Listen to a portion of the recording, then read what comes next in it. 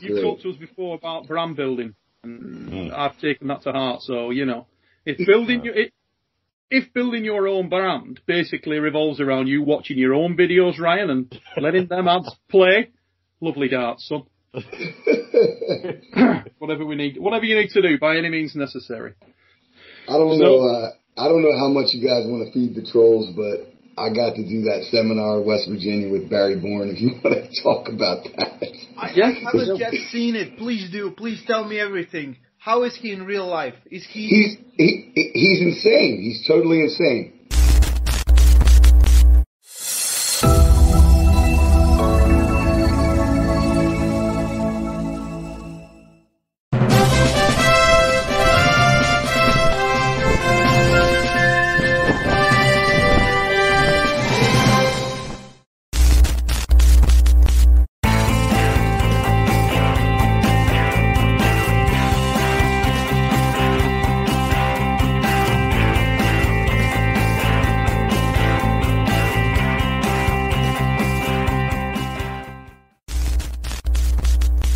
He brought a machete into like a diner and they kicked him out. Like he got kicked out of his hotel like after checking in for an hour. He's crazy. Just doing a little bit of stretching. I like how that I missed out the fact that the look at that. Look, investment. That's an investment in your future. Had that for like a week. Just before we start things off, learning from prior experience. Learning from prior experience with Ryan. How was my sound, incidentally, guys?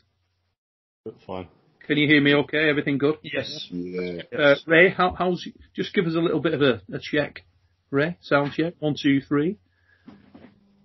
No interference, no back noise. Wonderful. Let's... now, there's two topics I want to discuss. First of all, Paul Linn being the nicest guy in the world, but a bastard, because...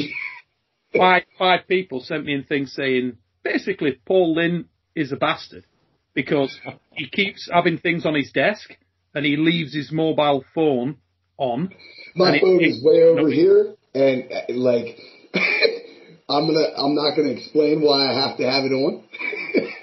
This is my favourite one. I must. My favourite one, which I just cracked back on. Guys.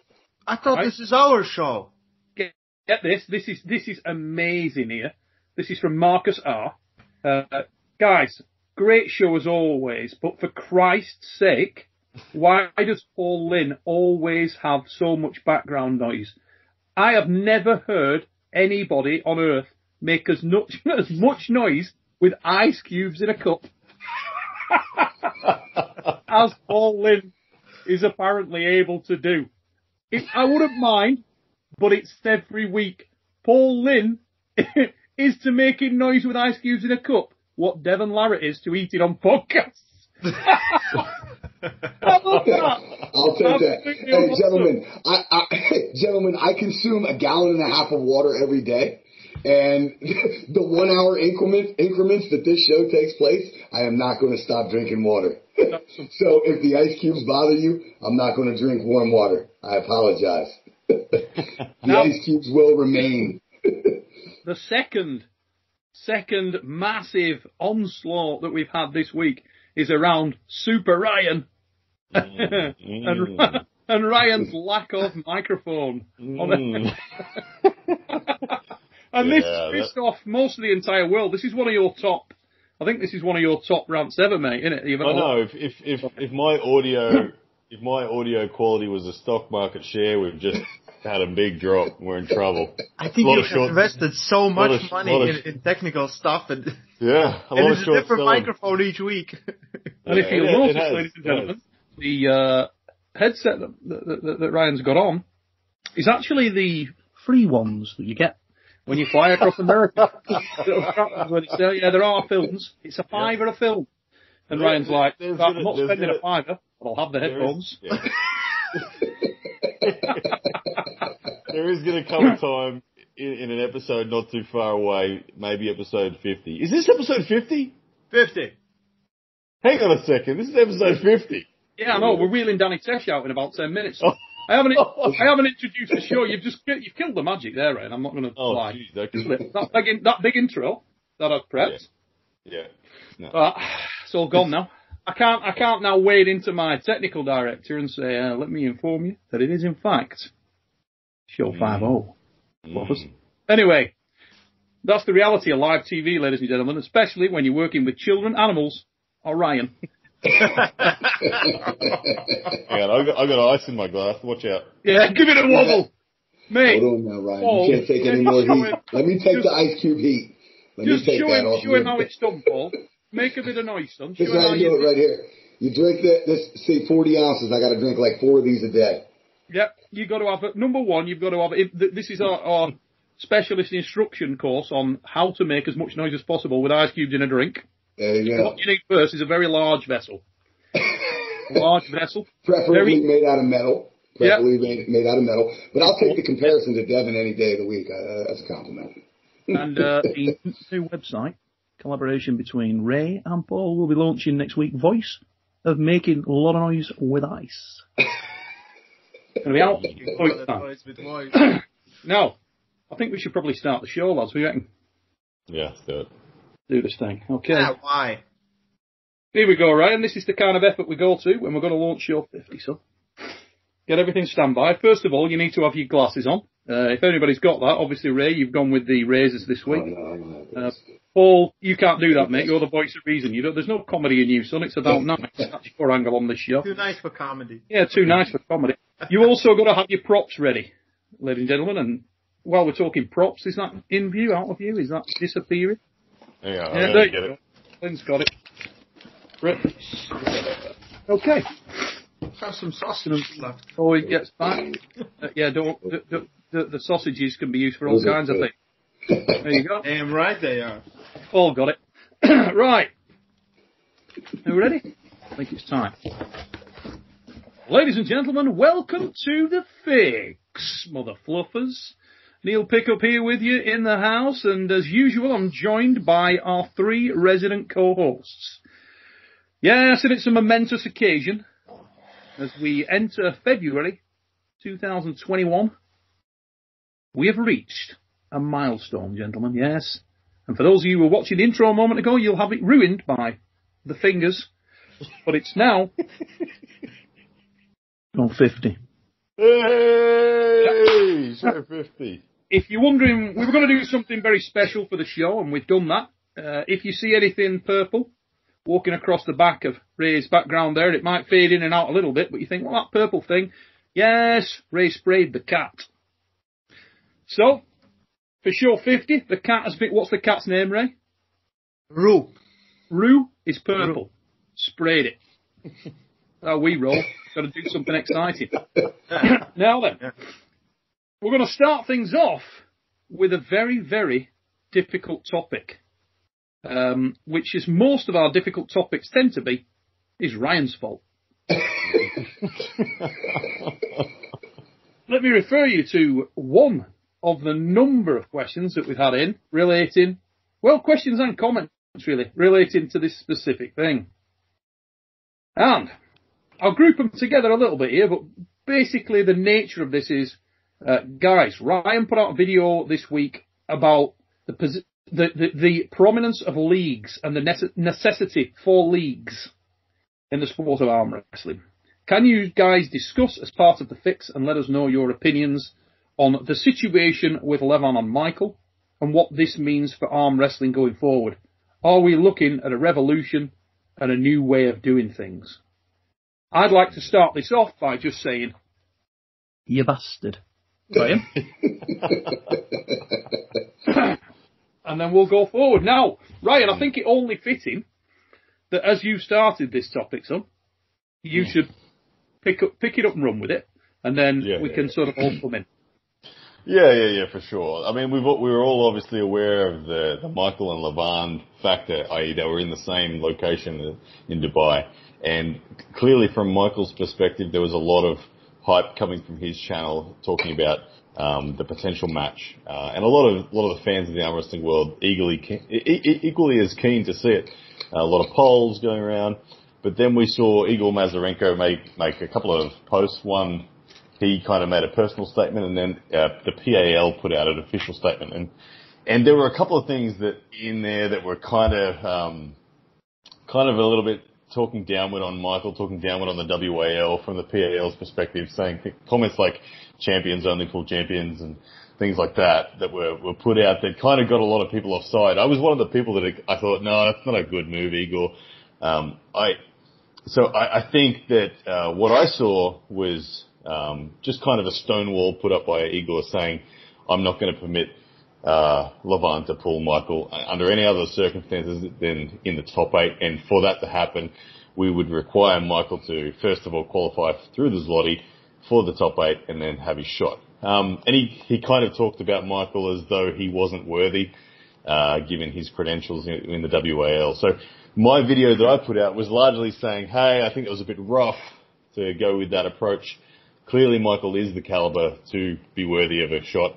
I mean, we all know that here on the show. He's beaten Dave Chaffee, beaten Jerry Cataract, beaten Devin Larratt. He's beaten no short list of people there. So that was answering that. But for me, when I touched on the leagues and the contracts, my call for the leagues was to use this period of time that we're in through to COVID, and that is subsequently going to drag on for who knows how long, to look to evolve and to work together in conjunction with each other and the athletes to come up with micro events as opposed to the big calendar events. And a micro event I would define as something that is a much more lower budget. It's not surrounded by a big tournament. It's just down to the two people in a smaller production room, not so much an audience, but rather than just the digital pay-per-view. And I put the call out that I would love to see PAL, WAL work together to be able to produce something. On the topic of where the PAL and WAL should remain, absolutely.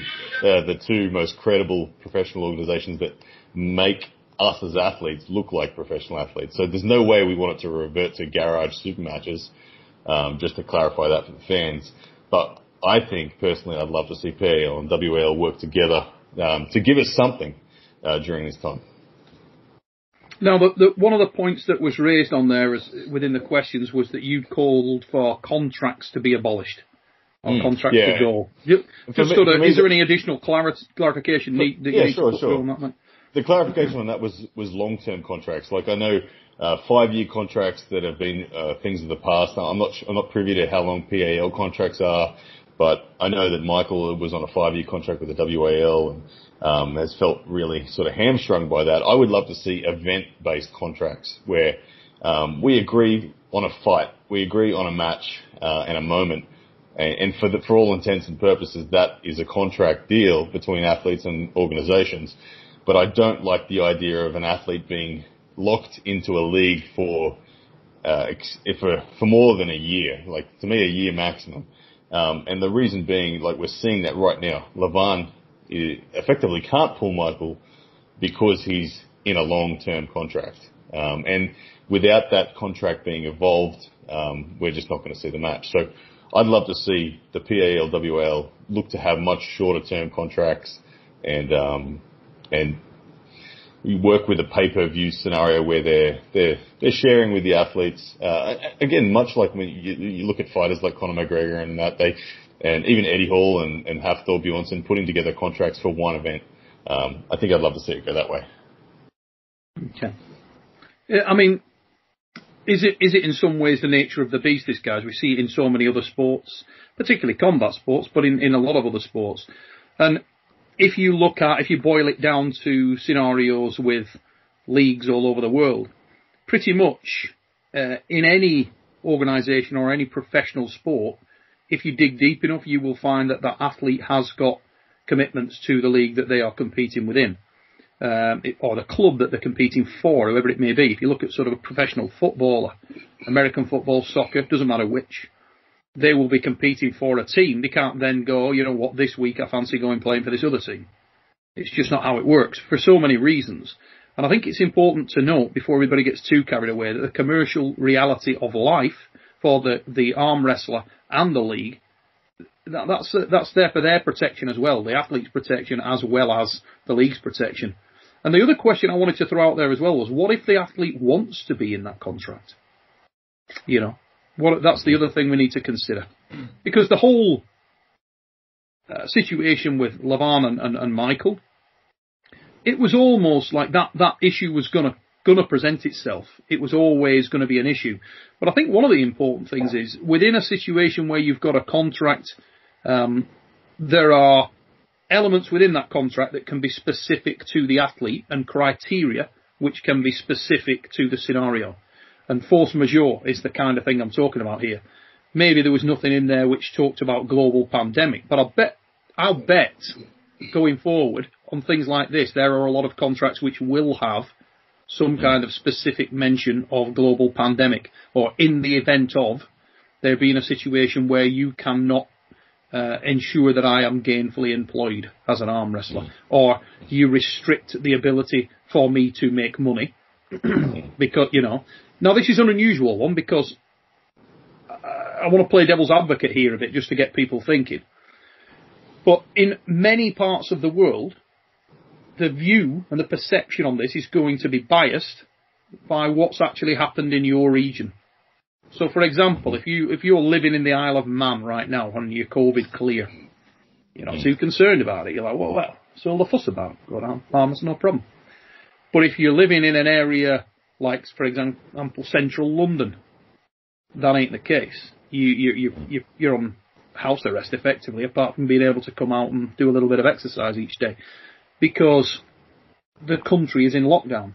So if you were to try and organise an event, any league that was based there was trying to organise an event, you couldn't do, because it's literally illegal to do so.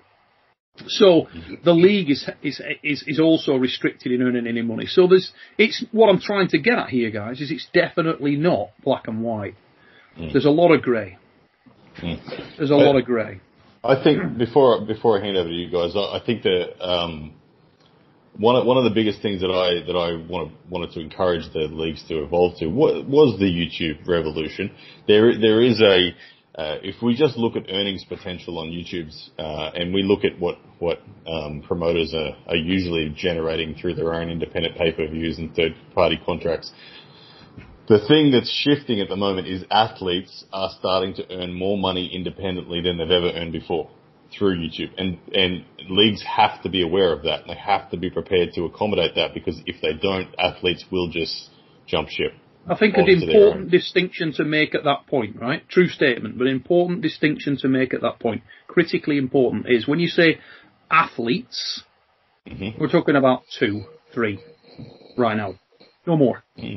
You've got Devon Larratt, who has got an entity on social media. You know, he's become an entity on social media. Michael Todd is up to 40,000 subscribers, so he's becoming an entity on social media. He's making all right money already. He is. Yeah, roll on to the guy. But what I'm saying, mate, is when you say athletes, we're talking about a handful of athletes. So to be fair to leagues and organisations, I also think they would need to have a little bit of time to evolve to this. And I don't think it's beyond the wit of man for them to do that. For example, if you took Devon Larratt or Michael Todd, if they go to approach a league or speak to a major promotion, whoever that is, a new one, or one they're contracted to, doesn't matter which, there's going to be a negotiation process. And that negotiation process involves various criteria. One of the key ones for which is, what do you bring to the promotion? Now, in the past, it's a fair statement to say that if I walked into PAL as any arm wrestler in the world at a period of time, Levan Seganashvili, 2 years ago, walks into PAL's offices and they say to Igor Mazarenko, right, want to do this contract. And Igor says, well, you're going to have the ability to earn 50 grand, and he spells it out. And what do you bring, Levan? And Levan can be like, well, I'm strong as fuck. And that's about it. There wasn't anything else coming back for the league. So what I'm getting at is, it's not casting aspersions at any arm wrestlers. It's the reality. The fact of the matter was, the expense in putting on events, in all the disparate elements that go up to make the event, are from the promotion, not from the athlete. The athlete's a property, you know. Now, I think it's fair to say that going forward, in some instances, just in some instances, there is going to be a shift there where someone like Devon could walk in, or let's say Michael, in a year, goes to discuss things with WAL. He's in a very different place. Suddenly, he's got his own brand and identity, which then could matter to World Arm Wrestling League or PAL or whoever the hell he's dealing with. So there's a different negotiation there. And I think that same point under different guises has come up a lot of times. When you're saying, athletes earn more money. 90% of athletes, if they went on YouTube for a year, won't earn a goddamn thing because they've got no following and no brand. And I don't want to sort of lead a lot of athletes down the garden path and say that is the case, because it kind of isn't. You have to establish the brand first. Even professional strongman, which is in a different place to arm wrestling right now in terms of the crowds it can draw. You've only got maybe 10 athletes in the world that have that significant social media pull and draw. And often it's based around character rather than... I mean, let's be honest, before Levon went to Dubai, the overriding thing you get back is, I never knew Levon was like that. I never knew Levon was like that. Yet how long has he been with PAL? Nobody knew anything about him. I didn't know he was like that. I didn't know his personality. Because you're perceived in a certain way. And he's been perceived as this giant ogreish individual. When in actuality, he's a lovely... Yeah, he is a teddy bear. Yeah. He's a lovely, lovely guy. Very nice, very endearing, very jolly giant, isn't it? And that's an angle for him. In fact, it might be in fact, I'm going to say it is a much more powerful angle for his development and for the draw of the athlete to portray him in that way. We got this guy who's a absolute lovely person. When he gets to an arm wrestling table, he's a friggin' machine. The flick of the switch. That's a really good point. I think that is misconstrued inside the arm wrestling community a lot, and we've talked about it before.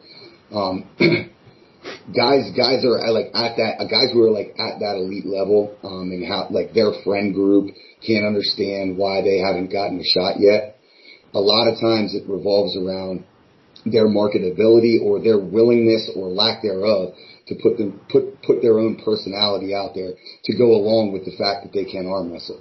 And I think that's such a valid point. And I think it's also a contrasting point between WAL and PAL. And I think Igor made it really obvious, the PAL stance as far as arm wrestling. Like, we are here for the competition aspect, and that is it. That's really what I took from his first response. Like, we're not purists. We're not here to create cool guys. We're here to create what is to portray the best arm wrestling, period. We don't care if it's, a bunch of matches that foul out. We don't care at all. We just want to know who's the best. But then the inverse of that was, the implication was that the WAL was just here for the opposite, and there was going to be absolutely no arm wrestling substance. And that I think, the way it came off in the translation, whether that was his intent or not, but it kind of seemed like an attack on the WAL and made the WAL look to be like a joke. Whereas in the heavyweights, super heavyweights especially, I think that couldn't be any more opposite than the truth. Like, there are four of possibly the best in the world in the WAL and the super heavyweights. And I think that kind of triggered a lot of people, whether they're saying it or not. But I know that, like, when I read it, I had to step back a little bit and consider the translation. I mean, exactly. That's the point, isn't it, mate? I mean, a lot of it is around the translation because, I think from the West there's a perception as well that, the Eastern Europeans are this hard-faced, stone-type personas, which in my personal experience just doesn't correlate at all. When I've been over to Ukraine, when I've been over to Russia competing, meeting guys over there, many of whom have become my friends, it's just not like, I'm in Levon. I rest my case. Levon. Latin. Oh my God. Latin's a great bloke. He is a great guy. Absolutely fantastic bloke. Lovely personality. Mega. But the fact that you don't understand them, and you don't understand the text, there's an enormous amount open to interpretation there, isn't there? Because the written word is very different from the spoken word. Ray, do you speak Russian? You Yes. do, don't you? Yeah. What? So you reading it from the Russian interpretation, did it look any different? Oh no, I will check a little bit later. But I talked with Igor, I think a day later. After that, he called me and he wanted to get my thoughts on the subject, and so we talked a little bit. And Igor's like, Ray, get on the fix, mother. Put this. He was just calling me, and I'm like, what did I do? But I'm like, okay. So we talked a little bit, and what the statement he made, I believe he lives by that, because he said like, WL is more entertainment, this is more of sport, and I can even make a good case for that. If you look back, Engin made a post a lot of times where he said, well, this match won't go into arm wrestling rankings because there were 100,000 elbow falls. That's not arm wrestling. Well, wait a minute. Counterpoint to that straight off the bat. Straight off the bat before we get going. Okay. I personally believe that is a very dangerous ground to go down, to start casting aspersions one way or the other. For a PAL to start devaluing, or Engin, and I'll say this to Engin when I get him on the show, for him to start making that kind of aspersion is utterly ridiculous. Yeah, utterly ridiculous. Either way, because what about when the referee stops the match like that? And both arm wrestlers are stood at the table going, there was no infringement whatsoever, which we've seen a lot. Does that go into the rankings? You know? I mean, you got to be careful what doesn't do it. If you're the clinical lab coat arm wrestler where everything counts, then it goes into the rankings, end off, done. Yeah. Either it's that or not. There's not grey area, and then it's, Okay, I can agree to that, but WL has made huge changes in past 2-3 years on regards to, watching the first matches, it was chaos all over it. It was just, so compared it to PL, where you have cameras looking at the elbows and the smallest elbow fall is called. So this is their perception of sport and their perception of entertainment. That's the difference. And again, we talked with Igor. I said about Michael, and he said he invited Michael, but Michael was under WL. He couldn't come, and he said the idea of this, all of this, why is this problem happening? Is Igor's trying to make UFC. Pretty simple. He's trying to make UFC. And if you have someone just come in without going through that, that qualification tournament, everything else, it messes up all the system. And right now, and we talked about it, I said, you would make a lot of money with this. And he said, this is not about money. Right now, this is not about money. Can you just clarify the point, what you mean with when he said Igor's trying to make UFC? Because for me, UFC is very much entertainment based. For God's sake, UFC the other but still, there's hierarchy. There's hierarchy. Bad motherfucker title. How is that professional sport? Yeah, you know what I mean? That's like two guys. We're gonna make a title. It's called BMF, the bad motherfucker. That's I can't help but feel like Igor is saying that's what he wants to do, but he really just wants the monopoly. Oh my God, Michael look at that. And he's really just trying to Michael just lost some brownie points there because Ryan has sailed into the top spot. I'm frozen. What the? Yeah. But man. We talked about it and frozen. We're good. You're not frozen. Yeah, I can see everyone. Did anybody else freeze up there? I froze up like a mother fluffer. No, we're good. We're right, good. Okay. Wait a minute. Whoa, sweet child of mine. Clear break point, and I'm going to start the recording again because I don't want to risk that being. It was too awesome.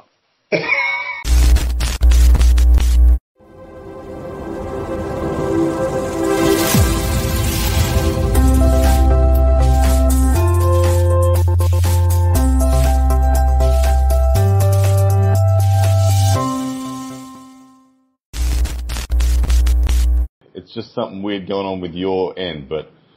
Itchy's full as hell. I don't know what was going on there, but I can see you now. Right, go, Ryan. All right. So the point that Ray made about Igor and his aspirations to make it a UFC, I think he's using that. That might be the reason he's saying that, but the true reason is he's trying to create a monopoly for his league, and he's trying to strong arm Michael Todd into, if he wants a shot at Levine, he's got to come join his league. I think he's seeing WAL as a competition, and he's trying to win the fight. Well, I think I want to make a point when Ray was talking about the PAL trying to be the UFC. and that you have to come up in the ranks. And I think that there's another aspect to that. And if you look at, like, I love to use certain fighters as a comparison, but Conor McGregor, like, stormed the UFC scene with very little, early, like journeyman style fights.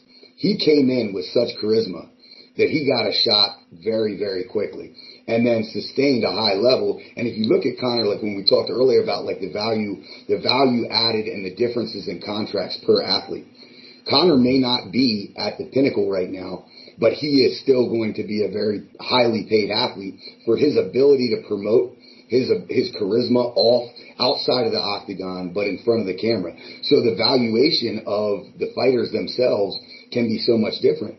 And like Levon, just seeing him in Dubai shows that he has more value than just a really strong arm wrestler.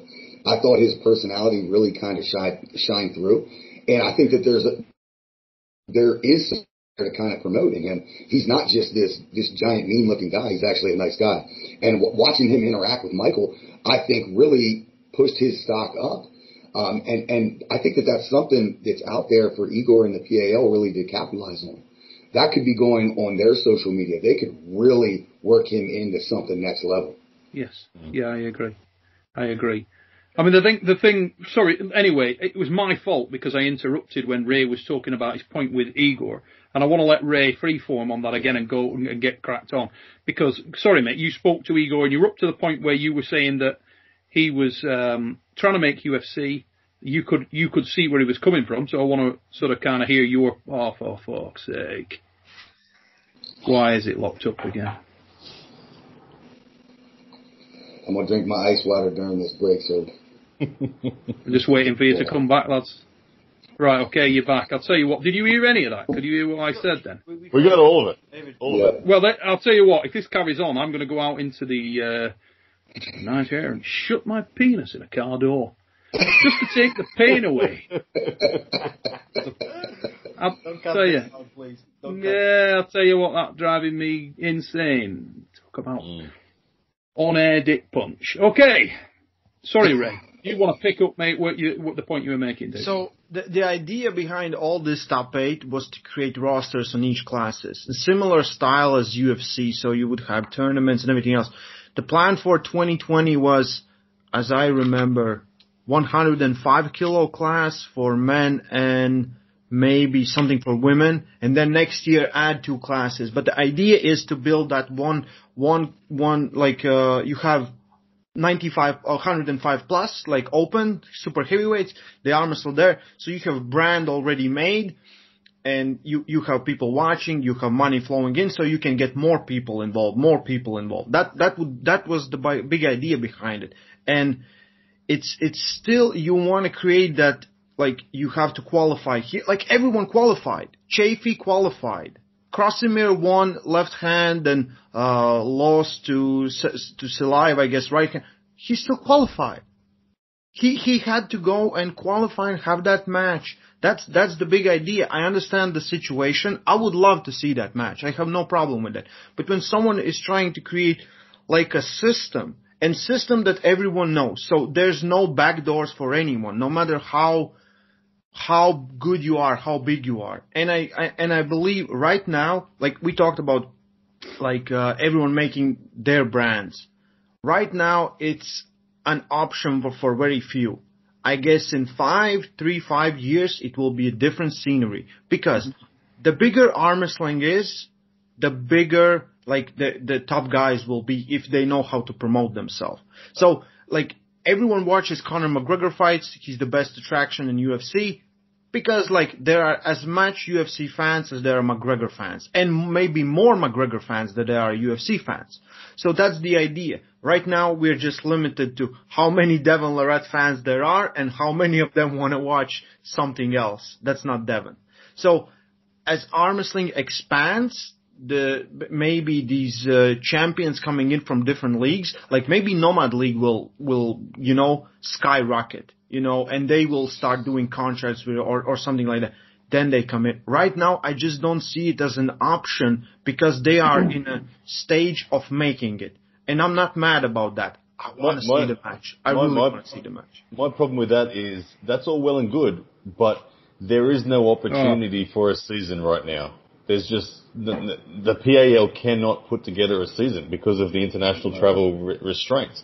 So, Igor is electing to have no season at all instead of having some vendettas in the meantime. Yeah. So he has a chance to have an individual vendetta until we get to a point where the world opens up and a season can be certain that we have it on again, because he's not going to be able to get a top 8 season this year. I'll bet money on that right now that the top 8 season will not happen this year. No way. Well, I think international travel is too hard. It's not just Igor. It's the WAL. Exactly. Any one of these leagues could be finding a common ground and a compromise right now. And I know like production value and sponsors are a big deal. I understand the business aspect of it enough to understand why certain things aren't happening. But I can't help but believe what Ryan's saying is there are other options out there. And maybe that slice of the pie isn't quite as big when it comes to business, but at least you're continuing the product. And I think the importance of continuing that hype train, there's a lot that could have happened in this year that would have kept, the hype associated around the top guys in arm wrestling going. And Nomad is such a great example. Yeah, they capitalized it on it. Yeah. They can't close doors. They already, today, we'll have Sander Shedis, Andrei Ciprano, Armwrestling, Božidar, Makaro, they're setting up behind closed doors, just camera, no one else, no one's involved, I really would love to see that. You know what I mean? It's a responsible approach to the pandemic. There also will be a situation where we need to think about the reality of life. I understand what you're saying there, Ray, in terms of, this is what Igor's trying to do. Great. And let me tell you now, I'm a huge fan of the Professional Arm Wrestling League. I love the PAL. Worked with the PAL a lot, and would always support the PAL. I think they're a very valuable entity in the sport. They do a great deal for arm wrestling on a massive amount of levels. Their equipment's amazing. The promotions they do are extremely professionally run, well produced. They portray the sport in a good way. I can't say enough good about them. What I would say as a counterpoint is, regardless of anybody's objectives and aspirations, there will always be alternative promotions and leagues. There just will. Yeah. Now, the reality of the situation is there. If you're trying to get to a scenario where, this is what we want to do. We want to create a roster. We want to create all these things. Of course, every arm wrestling promotion and league will have a similar aspiration. What you're looking at within there is the governance of that. The way that the league is structured and set up is going to appeal to one set of people and less so to another.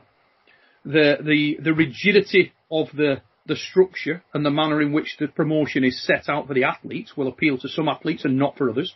For example, if you're Devon Larratt or Michael Todd walking in there, maybe Travis Bajan or somebody else with a certain set of objectives of your own around your brand, around what you want to retain, what you don't want to retain, that monopolization can be a problem.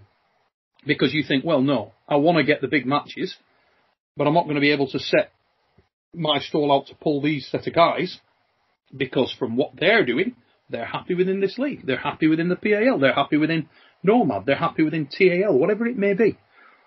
So I don't think we can paint this utopia, this picture where, everybody can just pull anybody. I don't think that will ever be the case. I think you'll always have a set of criteria where, without the arm wrestler having enough clout, as they did in Conor McGregor-Mayweather. Conor McGregor and Mayweather were so significant as an entity that they genuinely could step outside of that and offer enough value to the respective people that they work with where, it was viable. They both raise their stock. That stock then comes back into, in Conor's case, the UFC, and a tide comes with it. Now, I think arm wrestling's miles away from that. Absolutely miles away from that. So I think it's very important that there isn't a wave of negativity washing over the PAL, washing over the WAL, and I definitely don't think it's healthy to have the PAL and the WAL knocking lumps out of each other. To be fair to the WAL, not a word of criticism around the PAL. At no point have they criticised anything that's been said or done in that respect. You know, and until I heard Igor say it myself and understood what he said, I wouldn't be reading a lot into what had been said by Igor either, because it's just a written translation. I haven't heard him say it. Obviously, it's different for you, Ray, because you understand what's been said. I agree with what you're saying there, Neil, but I disagree in a sense in that I think let's say Michael Todd's not making huge amounts of money on his YouTube channel, but let's say he was at 200,000, 300,000 subscribers. I think, let's say, heaven forbid, he was at Armwrestling TV level, so he's at the 1 million subscriber level. If Michael was at the 1 million subscriber level, he would have just pulled Levan anyway. He would have said, "Who cares? We don't need a league right now. Let's just do it right here. I don't care if it's casual. I want to know. You want to know. Let's do it." And and they would have made enough money. So they're right now. Really? No, yeah, he would have. He would have. Like, why? Well, just look at the revenue that a 1 million subscriber YouTube channel is making. It's real. It's way more real than any arm wrestler has seen in the prize money from a league in a year. So why do Logan Paul and KSI go through promotions then? Because their sport's big enough that they get paid even more if they go the league route. For us right now, a league. Yeah, well, Michael would be paid even more if he went the league route. But what I'm saying is right now, if you're Levan Sanganishvili, you can win $50,000 in the top 8 by winning that, and maybe you get a few more appearance fees along the way. So you might make 70 grand, 80 grand in a year from arm wrestling. If you're Larry Wheels level YouTube channel, you'll make that in a month from good videos. So no, you're missing my point, Ryan. What I'm saying now drives only Lamborghinis, so you could have the endorsement. You could have an endorsement of the match, utilising one or other league, and still retain the rights to the match in many ways. Yes, Why not? Yes, but as long as you, like I said, there's negotiation there, which doesn't yet exist. That's what I'm talking about. But what I'm saying is, in the current scenario where you've got neither league actually providing with a viable solution, they're not willing to work together, and there's no opportunity to do it under their banner. If that had been the exact case, but Michael had 500,000 subscribers and was going to make $30,000 off the video anyway, he would have just done it. He wouldn't have asked anyone. He would have just said, "Hey," just like he pulled Devon in the garage, he would have pulled Levan in the garage, and they would have made $30,000 in revenue from that video.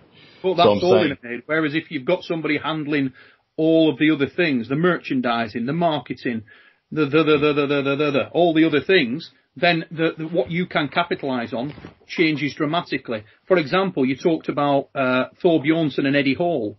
Thor Bjornsson and Eddie Hall are both massive on YouTube. Eddie Hall's, 1.6, 1.7 million subs. He didn't just do it on his own YouTube channel. He found a promotion because he wants all the elements that are attached to that, all the other money-making opportunities. He doesn't want all the donkey work. He wants to train for the fucking fight. Yeah, but the thing is, there is the combined sum of going with the organisation. If it's greater than the combined sum of not going with on the YouTube channel, then yeah, of course you're going to go over here. And for Eddie, it is over here in the organisations. But for arm wrestlers, because arm wrestling isn't a big enough sport yet, that our promoters aren't bringing in enough money to warrant it. And what I'm saying is YouTube right now, for certain athletes, is actually way ahead of what the promoters can ever offer. Because you're going to make money not only for that 1 month, you're going to make money all the time. I don't see those two elements. The bit that I'm not joining up on you guys is I don't see those two elements as separate. I see them as joined. No, the reason I'm saying that they're separate is because Igor just killed the ability for Levan to pull Michael. They didn't pull on YouTube because they're worried about their contracts. So what I'm saying is, if the money was higher on YouTube, they would have just done it anyway. So I'm saying at the moment they're not joined. Right now, it is where it is, Ryan. But I think what Igor will find and what the WL will find, or any other promotion, there will be a slight changing in terms of how those things are done. I am sure that if you were speaking to someone like Steve Kaplan, who is ultimately a businessman, he would be absolutely aware of the fact that if somebody came to him with enough of a brand that commanded an enormous amount of social media following, that he would be negotiating very differently to if he was speaking to someone who was a relative unknown. Just a completely different set of criteria. And I don't think he would be under any illusions about that. And I don't think that Igor would be. And if he is, then... Well, what I'm saying is I think the YouTube channels are evolving so quickly right now that perhaps people like Igor haven't yet realised that is the case. That their athletes to Igor, how many have, Ryan? How many? The two in question, Michael and Levon, those two in question. Levon has a lot of social media following. The only two I know of that are big is Devin and Michael. You can monetize. But the fact you've got Larry, you've got Larry's channel with 1.5 million subscribers right there. They could have pulled on Larry's channel. They could have put up PAL banners in the background. They could have put WOL banners in the background. They could have pulled on Larry's channel, had 1.5 million people watching, and the revenue they would have generated off that would have been significant. I don't know whether they have 1.5 million people watching. I don't know. I know he's got 1.5 million subscribers. That match would go past 1.5 million views for sure. It wouldn't happen. It wouldn't happen on the first day, but it'd happen. It'd go past 1.5 million views, but it might not go past 1.5 million views if it cost a tenner to watch it. No, but that's true. But you can make a pay-per-view, like we said before. You can easily make a pay-per-view for. You make a live. You can, but then they will be attached to the two, won't they? You know, if you put it as a $5 pay-per-view, as a $10 pay-per-view, the number of views will be intrinsically linked to the cost of that. But two products, Neil. You've got the live pay-per-view, and then you've got 36 hours later the posted match. The posted match that's free is going to be the one that goes to 2 million views, but you're still going to get the $100,000 in pay-per-view from the live event. You're gonna do both, and that could have been done on Larry's channel right there. I don't think that there's question at all that either league or both leagues combined could have made money and made it happen. I think the thing that I'm still kind of hung up on is the response by Igor, because it didn't seem like a money thing. It seemed more like a principle thing, which in a way I understand, But I still think like when it comes down to like. You have this opportunity to see a match that I think everybody wants to see. And I get the principle behind what Igor is trying to create and I admire it, but then there's also like, we're in a year of stagnation. This is a great opportunity to give us something that we want to see and maybe make some money and take a step forward. And, that to me was my frustration after reading all that in the translation. Yeah, because this is no ordinary year for anyone. I mean, like I said at the start of this piece, the sort of force majeure element, if ever we've seen a clear and present example of exactly what that relates to, this is probably it. Yeah. How many times are going to arm wrestle this year? And if the PAL contract, I'm sure with Levon will have said, okay, you're going to compete in these rounds of the top 8 and you will get an amount of money for each time you compete. And if you win the top 8, you get the $50,000 prize money, whatever that may be. And I have no doubt whatsoever that when Igor and Levon entered into that contract, that both men, Levon as well as Igor, both felt that would happen. This is what's going to happen. And had there not been COVID-19, I'm sure it would have done. I don't think for 1 minute that Igor would not have run those events and that Levon wouldn't have been paid. The downside of the whole situation is that with the best intention in the world, PAL couldn't put on those events because it is literally impossible to do so. So it's a very, very grey area, isn't it? It's like who's right, who's wrong. If you can't throw stones at the PAL for not doing events. Bloody hell, they haven't. It's not been possible. If they put on the event, they can't fly the athletes in half the time. So that's it. Right, it's very grey, but the fine print. Yeah, it's the like, okay, we understand there was a contract in place and this global pandemic happened that everybody's dealing with at their job, with their family, and we understand like what's going on, and that in a way kind of nullifies what was on that contract that is, promised to the athlete. But in the inverse is like, okay, well, if the athlete is now in that same pandemic situation and has an opportunity to do something really cool to promote themselves, their brand, maybe make some money, it's very questionable to restrict them, but like blatantly say, no, this will not happen. But yet there's no way, based on the current situation of the globe, to allow them to do anything for themselves. So that's where it becomes kind of precarious when you listen to the explanation. It's like, okay, well, we know that, the league is getting screwed over by the situation, but now it's on us, like, the year of content. Everybody's going out and doing stuff and trying to find stuff to keep their sanity. To take that same contract or the same league restrictions and apply them during this pandemic is also kind of questionable. Yeah, it'll be interesting to see when things do come up for air, whether any contracts that are agreed with people have things like that in. Yeah. So they will say, in the event of a global pandemic where I'm not able to provide any arm wrestling matches, then the agreements within the contract are effectively on hold on the shelf. And it kind of has to, right? It kind of has to. Like moving forward, everything in our life kind of has to be built around the preparedness for situations like this now. And I think it's got everybody like hyper aware. Oh my God. Based on losing 12 months of our lives.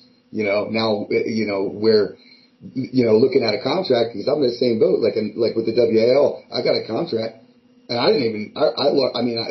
I largely didn't read the fine print. I was like, wait, this is the coolest thing ever. Let me just sign it. You know what I mean? So, like, now you're kind of hyper aware, moving forward, what happens if the league stagnates? And I was thinking about this quite a lot the other day. The other point to make on that was, I've spoken about this quite a bit on future broadcasts. The one thing that, and people can say, oh, Neil be biased with the WL and so on. Let me just make one point really clear, though. And this is unbiased. This is just a fact. Nobody's actually been blocked by the WAL from competing yet that I'm aware of.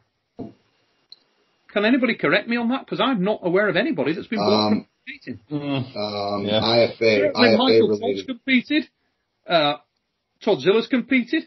Justin Bishop's competed. Matt Mass competed. And more. You know what I mean? A lot of pullers have competed. So I'm not sure that anybody's been blocked yet. But I know that in the background, I've been told, like, because I'm someone Ryan, that's... you paused up again, mate. Just go again, Ryan. Yeah, you're back, mate. Apologies. No, that's cool. I know that I've been told by the WAL when I've been in seasons where I was coming to the USA to promote matches and stuff like that on just my own little venture. I've kind of been told, here's the criteria of matches you can ask for, and here's the criteria of matches you can't ask for. So I never asked for the matches that I knew I couldn't have, because they were involving WAL athletes, and especially once I became a WAL athlete, so there are certain blocks and restrictions on there for sure, and you're aware that if you want a WAL athlete, you have to jump through certain hoops to make it possible. Were there reasonable requests, Ryan? Yeah, reasonable. Yeah, for sure. Now, if you'd have said to the WAL, right, I want to pull this PAL guy, would they have blocked you? No, that'd be fine. Okay.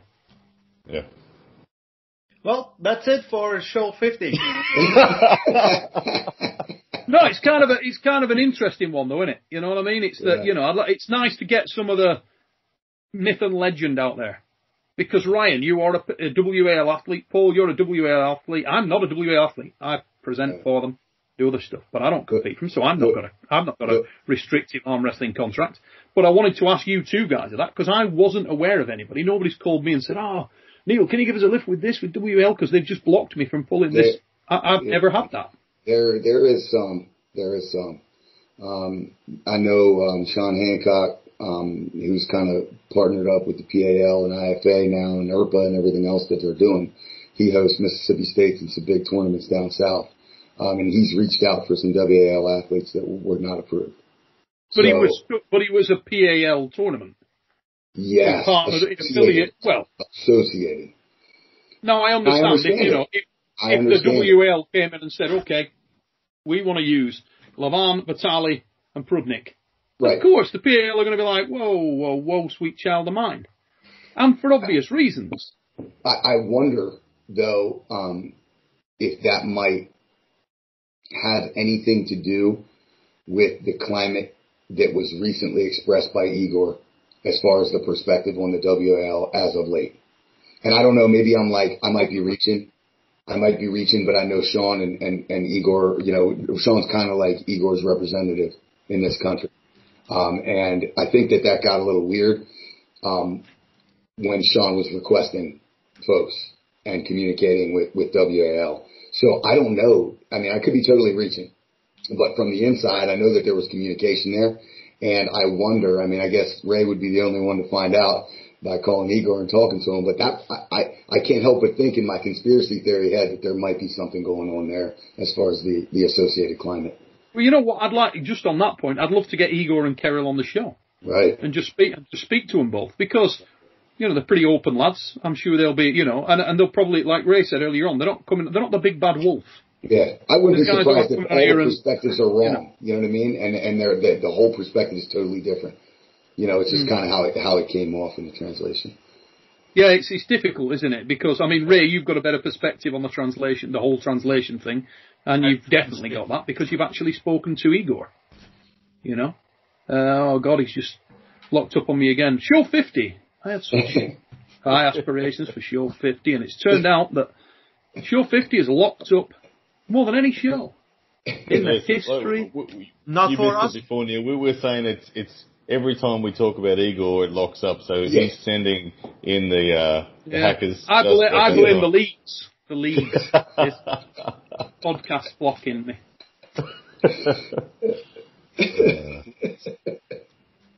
But yeah, I don't know, guys. I mean, it's a difficult one. The whole Levan and Michael match, I feel like, is only warming up yet. Yeah. I feel like it's a scenario which is going to play out one way or another. Yeah, the worst thing about it is, right, like, Igor gets on and says, hey, guys, this will not happen. And for like 3 seconds on the internet, people gave it up and said, oh, Igor said no. And then, like, fast forward one day later, and everybody's talking about it even more now. So it's like, I don't think that the fans are going to relinquish, like, their fixation on this match. Like, it's honestly almost like the denial of it is making it more of a thing. Yeah. Like, it has to happen now. Yeah. Well, you know, it's all about timing. It's all about timing, isn't it? Yeah. You know, I mean, are we in the same situation? At what point do any of the promotions start having conversations with their athletes and saying, okay, you know what, it's looking like we're not going to be able to do anything for the rest of this year. Therefore, because of the fact we're not able to do anything for the rest of this year, we're going to have to amend a few things within the agreement, and there's a degree of ability for you guys to go out and pull in other scenarios. I don't know. When does that kind of thing take place? And it was at this point that I realised that all of that, you were all frozen up. Did you hear a goddamn thing I said? We heard you. We heard it. I love it. Okay. You looked very attentive on my screen, all of you. Just outrageous. And as you are now, Ray's midpoint. The thing about it is, and if this is coming through on the record, guys, that'll be great because you'll understand what I'm talking about. If, however, when the recording comes out, all of these guys look like they're not frozen, I am going to feel like an absolute... We're not frozen. It's just Neil. Guys, episode 50 happening again next week. I kind of feel like we need to do show 50B. Yeah. A-side and B-side, yeah. Yeah, friggin' A-side and B-side. This was what happened when we did... I knew it was screwed when Ryan gave away the show 50 build-up straight away. I thought, oh, God, it's gone south already. We haven't even got started yet. We're in the precursor bit. I'm the only one who dressed up like a woo-woo. Holy Christ, he is as well. He's come in as Hellraiser, right? Yeah, right. Ryan told us, and no one came. Oh, all right. I did come as John Brzenk, so it's all right. That's the John Brzenk, is it? Yeah. These glasses are... That's Bowen. That's you. Wait a minute, you've come as John Brzenk. That's it. That was your disguise. Yeah. Well, in that case, I've come as Sarah Bachman, you bastard. You know what I mean? Holy Christ. Yeah, COVID hasn't been good to Sarah.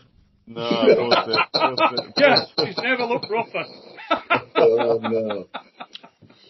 Yeah, next week, ladies and gentlemen, I will be back as Nancy Locke. Now, second issue I've got, lads. We're 30 minutes into this second part of Show 50. I have no idea how long we ran the first part of Show 50 for. Hour. We're already hour in.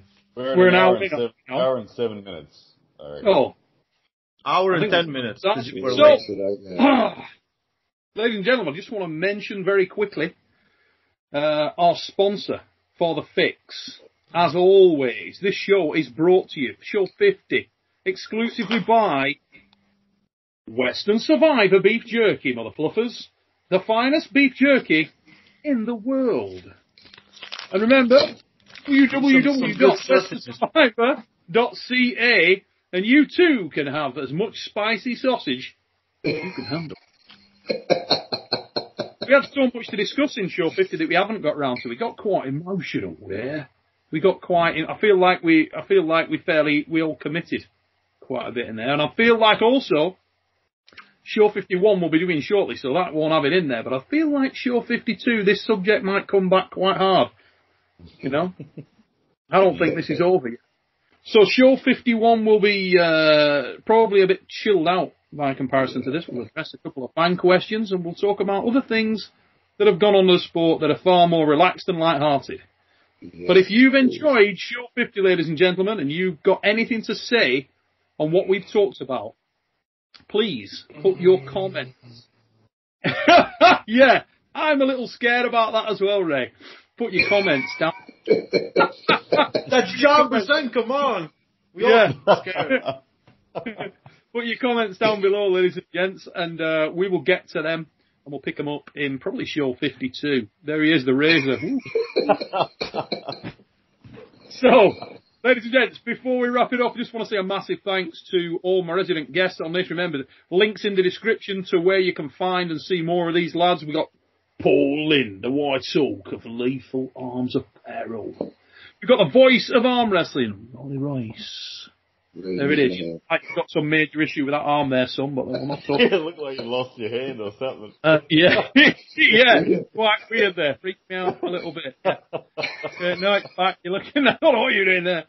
And last but not least, ladies and gentlemen, if you were looking at the bottom corner of your screen there and thinking, oh, John Brazink's over at Ryan's place. No. It is, in fact, Ryan Blue Bowen, ladies and gentlemen, the man you can always rely on to piss off the entire world. How long have we got before we do show 51? About, 5 minutes while we all get a brew? And I'm sure that in that period of time, Ryan will have managed to piss somebody else off. Until we see you next time, here on the Supernatural Strength channel, take it easy, peeps. What grabs your eyes on that, if anything?